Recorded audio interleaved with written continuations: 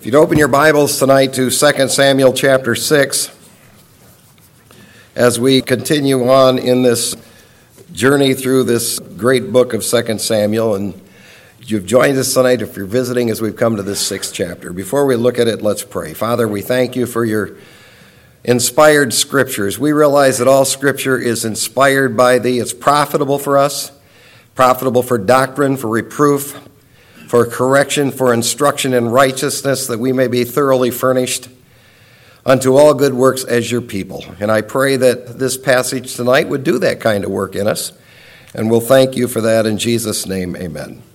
There's an interesting verse of Scripture in the book of Proverbs, in the section that was written by Solomon, who was David's son. I'm reading through the Bible, and I just read that verse earlier this week. Solomon wrote, "There is a way that seems right to a man, but its end is the way of death." Now, there are many ways that apply that proverb, but the main point is easy to see, and that is, in all areas of life, people make decisions that seem right to them at the time, but the consequences of those decisions can be disastrous. For example, every person who's ever got involved in immorality thought it was a good option at the time, only to discover it led to total misery. Every person who ever got addicted to anything, whether it's alcohol or drugs, thought it was the right thing to do at some point of time, only to learn it was wrong. Every person who ends up in hell really thought their religion or works could save them. It seemed right to them, but it is the way of death. But here's what all people need to realize, and that is, no matter how right it may seem, if it disobeys the word of God, the end result will be disastrous.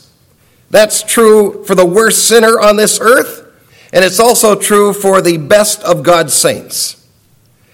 And if ever you want to see an example of that in living color, it's right here with the Ark of the Covenant. Now, the Ark of the Covenant was the sacred ark that contained the written word of God, and God laid out very carefully specific guidelines concerning this ark. According to Exodus 25, 2 poles were to be put through the rings on the side of the ark, and the priests were to move the ark, and that's the way they were to transport it from one place to another. In fact, I do want you to go to Numbers 4 for just a second. If you just back up to Numbers chapter 4 for just a second, because I want to point out a verse that becomes very significant when we look at verse 15 in Numbers chapter 4 and verse 15. Here's what we read, Numbers 4:15. "When Aaron and his sons have finished covering the holy objects and all the furnishings of the sanctuary, when the camp is to set out, after the sons of Kohath shall come and carry them, so that they will not touch the holy objects and die." So what God said is, when you are transporting this particular sacred item of the Ark of the Covenant, God makes it very clear, if you touch this ark, you're going to die. Now, David was being blessed of God at this point. He had made Jerusalem the capital. His family's expanding. His house is being built. He's winning wars with the Philistines. And Israel and Judah had completely supported him and joined him. And finally, for David, life was good. And that's when problems can come in. When life is good, you can let down your guard. And when life is good, you don't want to get sloppy, especially when it comes to the Word of God. Now, David loved the Lord. He loved the Word of God. He gave glory to God. We've been seeing that as we've been journeying through his life. One thing David wanted to do was to bring that sacred ark to Jerusalem. It had been built about 450 years before David was even on the scene. And Moses was the one who had that ark constructed. You can read about that in our Exodus 25 study, where we go through all the dimensions of this ark. It was a box that was about 3.75 feet long, 2.25 feet wide, 2.25 feet deep. It was overlaid with gold. On the sides of it were golden rings. The total weight of this thing was about 90 pounds. And so ultimately what David decided to do is, that ark box with the Word of God in it is not in Jerusalem, and I want to get it, and I want to bring it to Jerusalem. And he's about to learn an important lesson when he does it. And the lesson he learns is the Word of God is sacred, serious business. And if you as a leader do something that may be well-meaning, your actions may be well-meaning, that will never supersede faithful obedience to the Word of God. In other words, good intentions don't lead necessarily to good conclusions. In God's mind, the end does not justify the means. In God's mind, you can't just blatantly disobey the Word of God and expect the outcome to be good. And David's going to learn this lesson the hard way. Now, verse 1 of 2 Samuel 6 says this, "Now David again gathered all the chosen men of Israel, 30,000. And David arose and went with all the people who were with him to Baalah, Judah, to bring up from there the ark of God, which is called by the very name of the Lord of hosts, who is enthroned above the cherubim." According to verses 1 and 2, after this victory of the Philistines, he defeated them twice. He had removed the idols. He had taken care of that. He gathered 30,000, which is about 10%, because remember, the numbers with David now are over 300,000. So he gathers 30,000 of his best fighters, and he decided, I'm going to move that ark.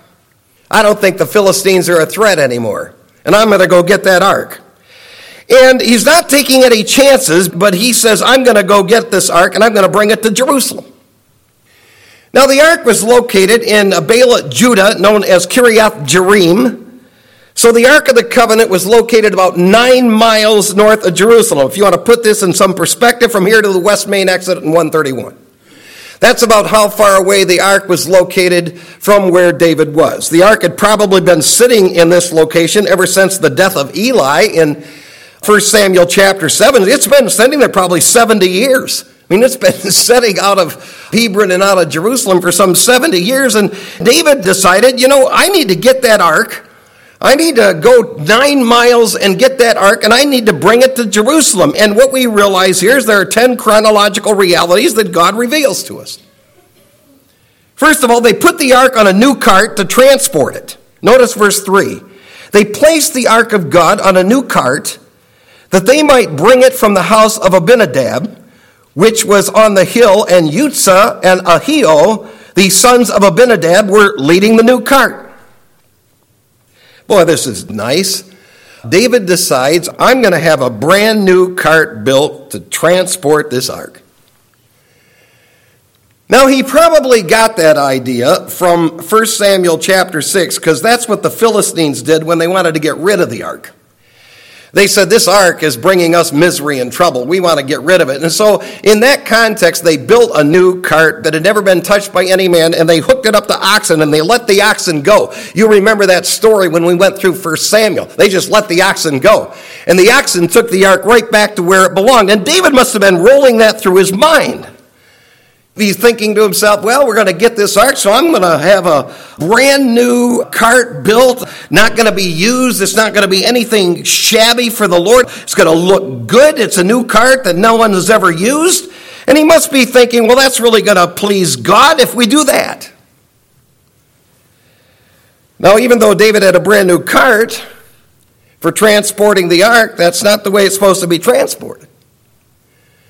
According to the Word of God, God demanded when you transport that ark, priests are supposed to move it. And what they're supposed to do is put those poles that we've designed through those rings on the side of the ark and put it on their shoulders. And it's true, it weighs 90 pounds, but there were enough priests so that you could each travel just a short distance and pass it off to another priest. And he said, you don't want to violate this. You don't want to, in the transportation of this ark, decide you're going to do this or wing it on your own, because God says, this is sacred stuff here. This is my word here. It's serious business. Now, what I would assume is that the priests that are involved here put it on the cart by using the poles. So by putting it on the cart, they're not actually touching this, so they are using the poles to set it on the cart. But that's not the same as transporting it.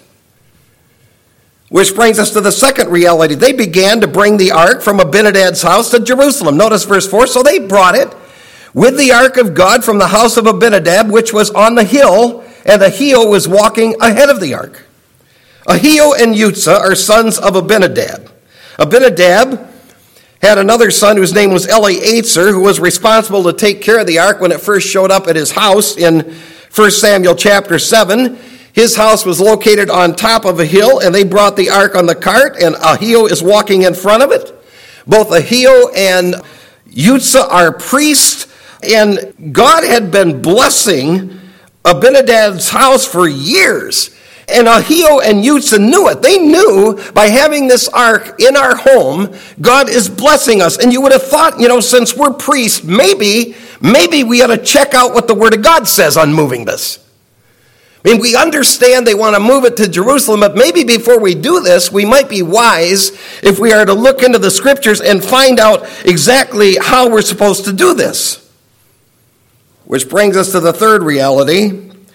David and his men were celebrating the fact the ark was being transported. Verse 5 says, "Meanwhile, David and all the house of Israel were celebrating before the Lord with all kinds of instruments made of fir wood, with lyres, harps, tambourines, castanets, and cymbals."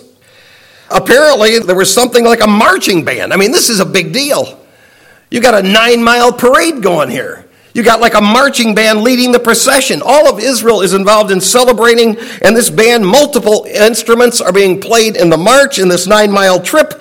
There were those in the marching band that had different instruments. You have this lyre that's a U-shaped harp with 7 strings. You have harps and tambourines. That's a percussion instrument. You know what that is, a castanet. That's that thing they put in their hands and click it. You've seen these people do this with that. That's what that is. And cymbals. I mean, this is a festive deal going on here. These people are making this march like it's just a wonderful thing, and they're marching along. Now, there's nothing wrong with proper celebration at a proper time. But this is very presumptuous. To move the sacred Word of God without a great reverence for the Word of God is a serious, serious violation of the Scriptures. And you don't want to get light in having a party atmosphere when it comes to sacred things of worship. I'm sure the worship service made the people feel good. I mean, I'm sure they're as happy as could be. In fact, the text would indicate that. They're joyful. They're celebrating. But I'll tell you this, their celebration is not consistent with the Word of God. This is going to end in disaster. And by the way, this marching band is outdoors in a parade. It's not in a sanctuary in a church.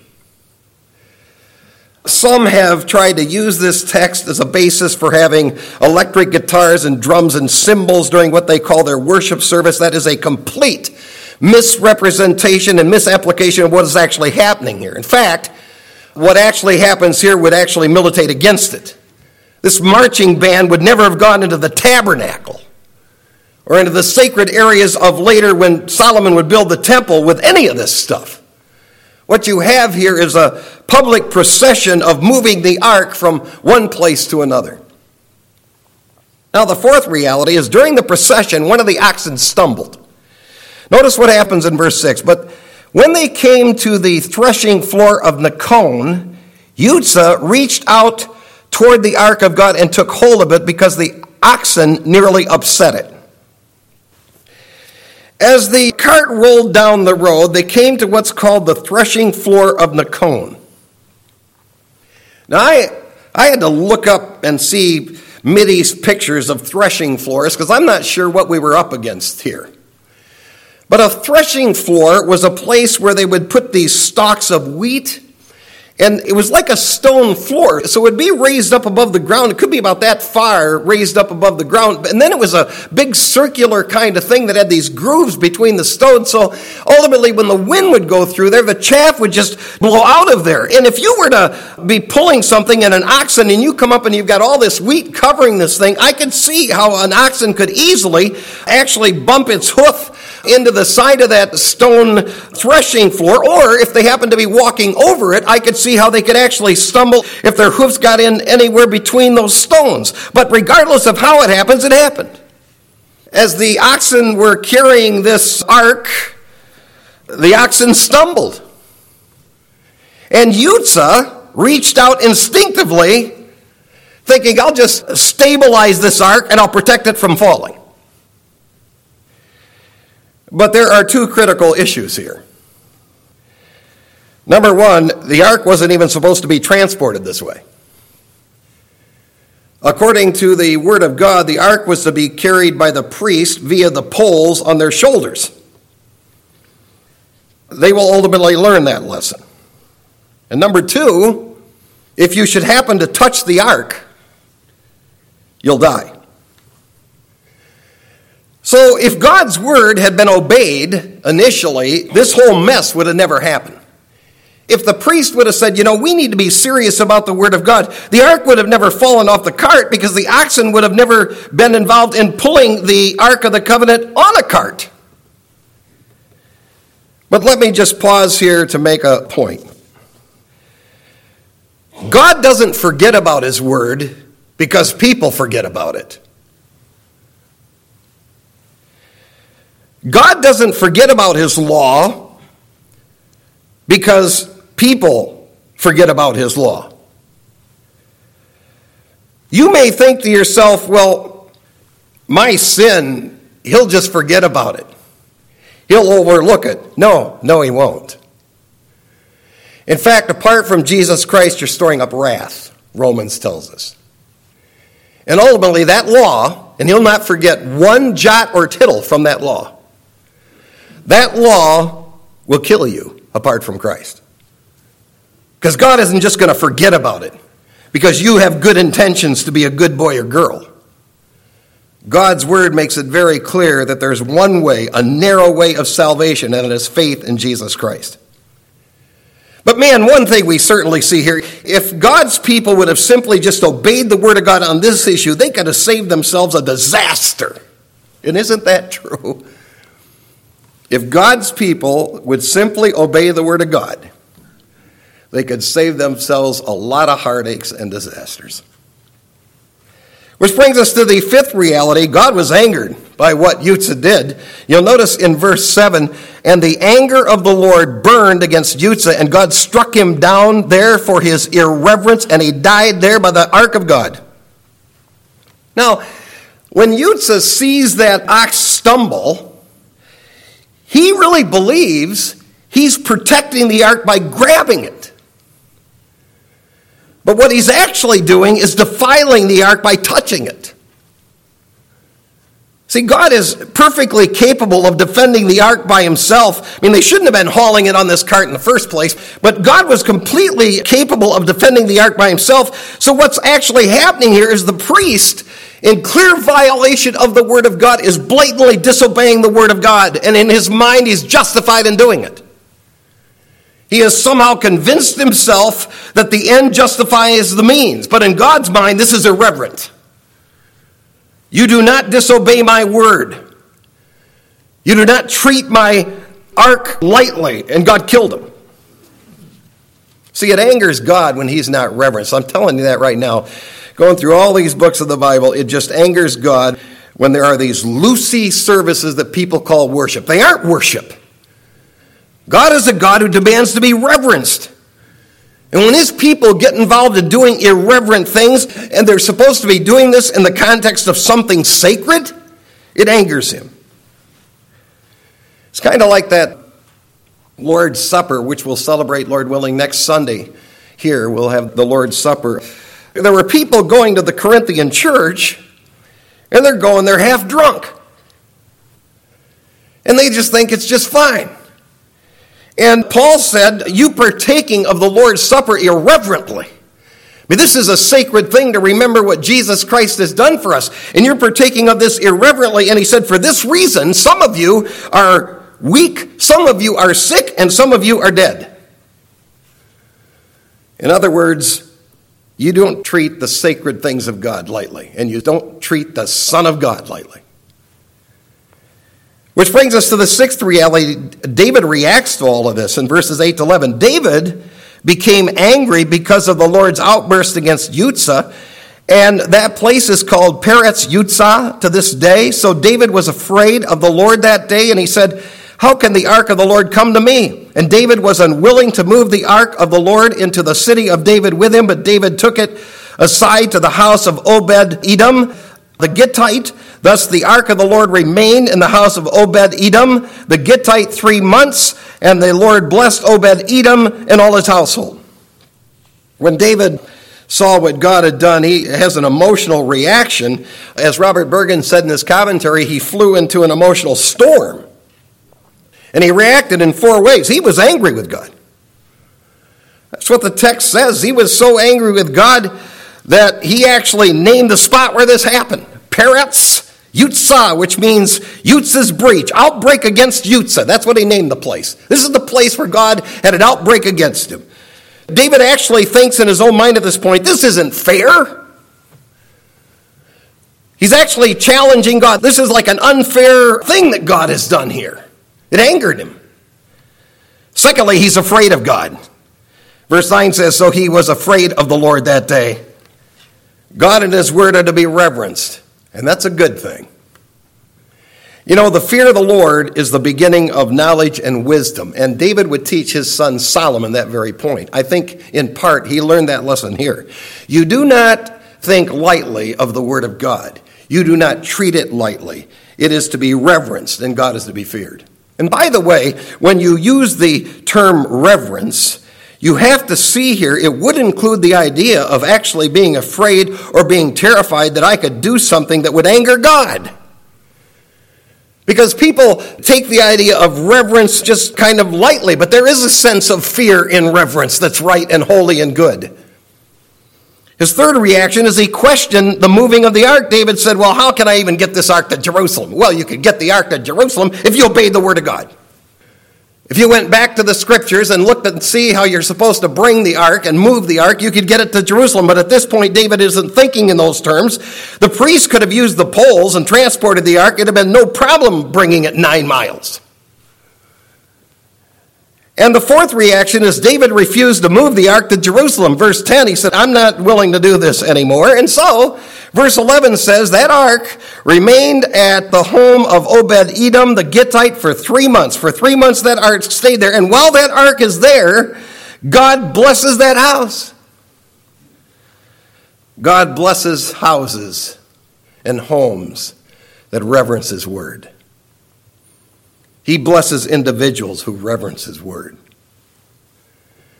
Which brings us to the seventh reality. David brings the ark to Jerusalem. Now notice verse 12. Now it was told King David, saying, the Lord has blessed the house of Obed-Edom and all that belongs to him on account of the ark of God. David went and brought up the ark of God from the house of Obed-Edom into the city of David with gladness. And so it was that when the bearers of the ark of the Lord had gone 6 paces, he sacrificed an ox and a fatling, and David was dancing before the Lord with all of his might, and David was wearing a linen ephod. So David and all the house of Israel were bringing up the ark of the Lord with shouting and the sound of a trumpet. Now let me show you what David actually did to get this ark there. Go over to 1 Chronicles 15. I know it's one of your favorite books. 1 Chronicles 15. Just turn right in your Bibles and go there for a few pages, and you'll come to 1 Chronicles 15. Because I want to tell you what David does here. The scriptures will tell us what he did. 1 Chronicles 15. Notice verse 11. Here's the difference now. We're not going to have a cart and ox do this. That's not how we're going to get this from here to Jerusalem. We read in verse 11, David called for Zadok and Abiathar the priest, and for the Levites for Uriel, Asaiah, Joel, Shemaiah, Eliel, and Aminadab.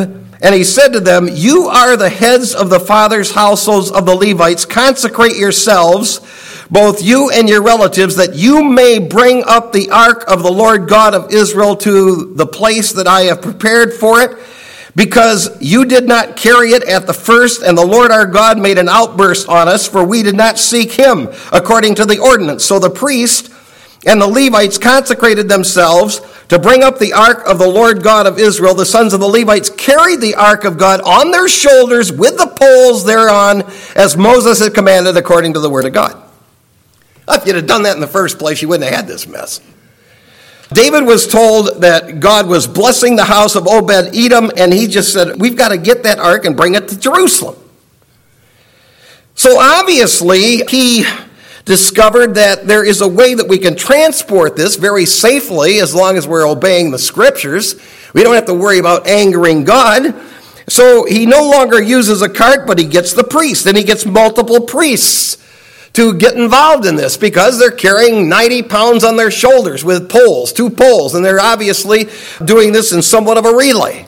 So a couple of priests would go for a while, then a couple more priests would replace them, and they're going to travel the 9 miles doing that. But when they first got going, after their first 6 paces, David had the men stop, and he offered a sacrifice to the Lord.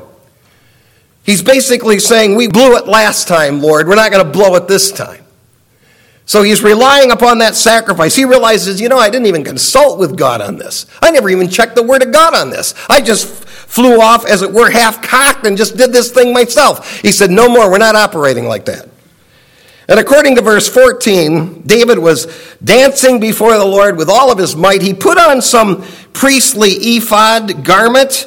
He's identifying himself with the people and with the priest here. He obviously has taken off his kingly clothes that he would have had being the king. And you look at that and you think, boy, that's really odd. But man, just watch a baseball game when somebody hits a walk-off homer. They dance around the bases.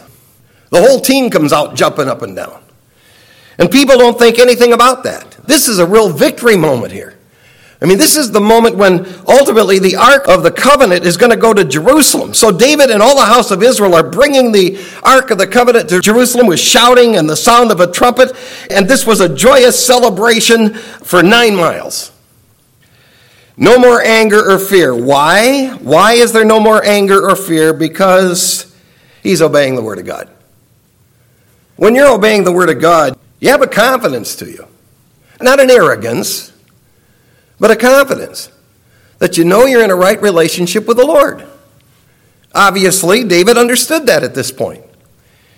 Which brings us to the 8th reality. There's Michal, the daughter of Saul. She sees David celebrating. Verse 16 says, Then it happened, as the ark of the Lord came into the city of David, that Michal, the daughter of Saul, looked out of the window and saw King David leaping and dancing before the Lord, and she despised him in her heart.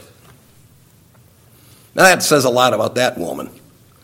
She's a piece of work, as you'll see. David was just joyous. We've got the Word of God.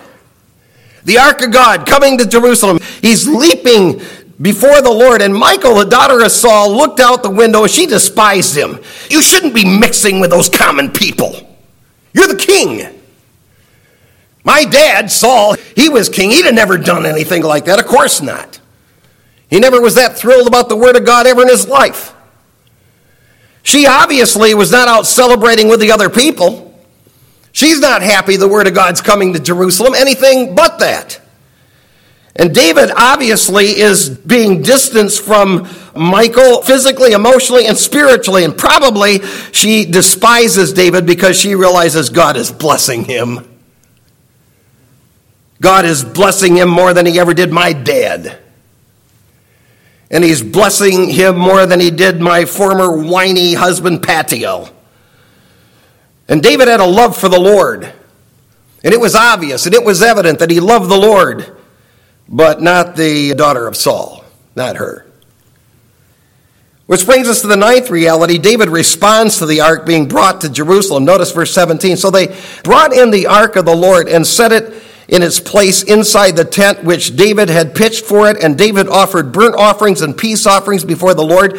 When David had finished offering the burnt offering and the peace offering, he blessed the people in the name of the Lord of hosts. Further, he distributed to all the people, to all the multitude of Israel, both to men and women, a cake of bread and one of dates and one of raisins to each one. Then all the people departed, each to his house. When the ark came to Jerusalem, there were 4 responses. Number 1, he put that ark in the tent that he had prepared for it. He intends to make Jerusalem the center of worship of Almighty God from this point on. He wants Jerusalem to be the central point of worship of the living God. Secondly, he offers burnt offerings and peace offerings to the Lord. Now, the burnt offering, and it's been a long time since we studied that stuff in Exodus and Leviticus, but the burnt offering is an offering that was dealing with sin issues, making atonement for sin. And the peace offerings were offerings that were basically illustrating that you can have fellowship with God. You're at peace with God. And David said, this is a great moment here. I mean, we've brought this ark here, and we don't want sin blocking a relationship with God, and we want to have fellowship with God. So he made these offerings. Then he blessed the people in the name of the Lord of hosts. I love that. Verse 18, he blessed the people in the name of the Lord of hosts. The God, the sovereign God who controls everything, who's over everything, he's pronouncing a blessing as king on these people. And then he distributed supplies to all the people in Israel. The people are celebrating in this wonderful moment. The bread and the dates and the raisins would have helped sustain them, and he's a gracious, generous type of king, and he just shares it with everyone, and they went home. But now you come back to that old Michal. In verses 20 to 23, David is opposed by her in his own home. Now watch what happens in verse 20. But when David returned to bless his household, Michal, the daughter of Saul, came out to meet David and said, "How the king of Israel distinguished himself today. He uncovered himself today in the eyes of his servants, maids, as one of the foolish ones shamelessly uncovered himself." So David said to Michal, "It was before the Lord, who chose me above your father and above all his house, to appoint me ruler over the people of the Lord, over Israel. Therefore I will celebrate before the Lord. I will be more lightly esteemed than this, and will be humble in my own eyes, but with the maids of whom you have spoken, with them I will be distinguished." Michal, the daughter of Saul, had no child to the day of her death. I'll tell you what Michal is. She is a jealous, self-centered, proud, arrogant woman who pretends to be right with God, who's a loser. She's never been right with God. After David had blessed all of Israel, he goes to his home. And you expect your home to be a place of refuge. You'd think your mate would be behind you if anybody else in the world would be behind you. You'd think that. So he goes home to bless his own household, and Michal, the daughter of Saul, who'd been given to David, met him to scold him. Alan Redpath, who's an old Bible scholar, made an interesting observation about this. He said, this thing may have started David thinking, I need to look for someone else. This person here is just no good. Well, she accuses David of taking off his royal garments in the eyes of the servants, and she claims the servants are going to be looking at him. She almost alleges some type of lustful indulgence, and ultimately, David is going to just have not much to do with her. In fact, this is the last time she is mentioned at all. David said to Michal, "Look, God chose me above your father. I don't care whether you like it or not. And I am celebrating my relationship with God, and I did not do this for you, I did it for him. And I don't care what you think. In fact," he says, "I am willing to be more humiliated than that to honor the Lord. And furthermore, I'm more honored with the other women than you mentioned than with you." And the last mention that you have of Michal in verse 23 is that she died childless from a curse of God. David would not have any children through this pathetic woman. I'll tell you this about her. She sure is the daughter of Saul, isn't she? Anything that brings true glory to God is something she doesn't like. What a lousy partner. Michal disappears here. She did not honor God. God doesn't honor her. But regardless of what anybody else thinks in your world or in your family, you reverence God. And you reverence the Word of God. God will honor you for that. I want to leave us tonight with 3 parting lessons from this 6th chapter of 2 Samuel. Obedience to the Word of God is more important than any religious ritual. Don't ever forget that. There are all kinds of religious rituals that are out there. Half of them don't even make sense. But obedience to the Scriptures is far more important than some religious ritual. Secondly, that Old Testament law, apart from Jesus Christ, will kill you. You may think, when I was doing wrong things, God will just forget about that. Yeah, I didn't quite measure up to the bullseye of the righteousness of God, but he'll just let that go. He'll never forget about that. Just like these guys thought, he's probably forgotten about that Old Testament law of how to transport the Word of God. He didn't forget about that. He won't forget about any one of our sins. And there's only one way out of this dilemma: believe in the Lord Jesus Christ and be saved. And finally, do not ever treat any sacred thing lightly. Never treat the Word of God lightly. You have a Bible in your home, you treat that respectfully.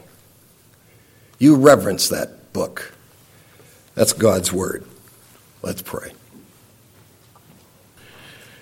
Perhaps you're here tonight and you have never personally believed in Jesus Christ. That Old Testament law is hanging over your head. There's only one way out, and that is faith alone in Christ alone. So if you've never believed in him, right where you sit, just settle it tonight. Just invite Christ to come into your life and save you from your sins. Heavenly Father, we thank you so much for your precious word. We thank you for your people who've come out to partake of it tonight. We pray that we would continue to grow and mature and learn.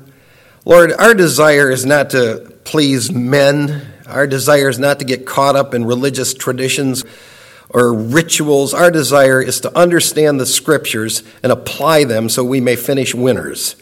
And I pray that you would do that kind of work in us, Lord. In Jesus' name, amen.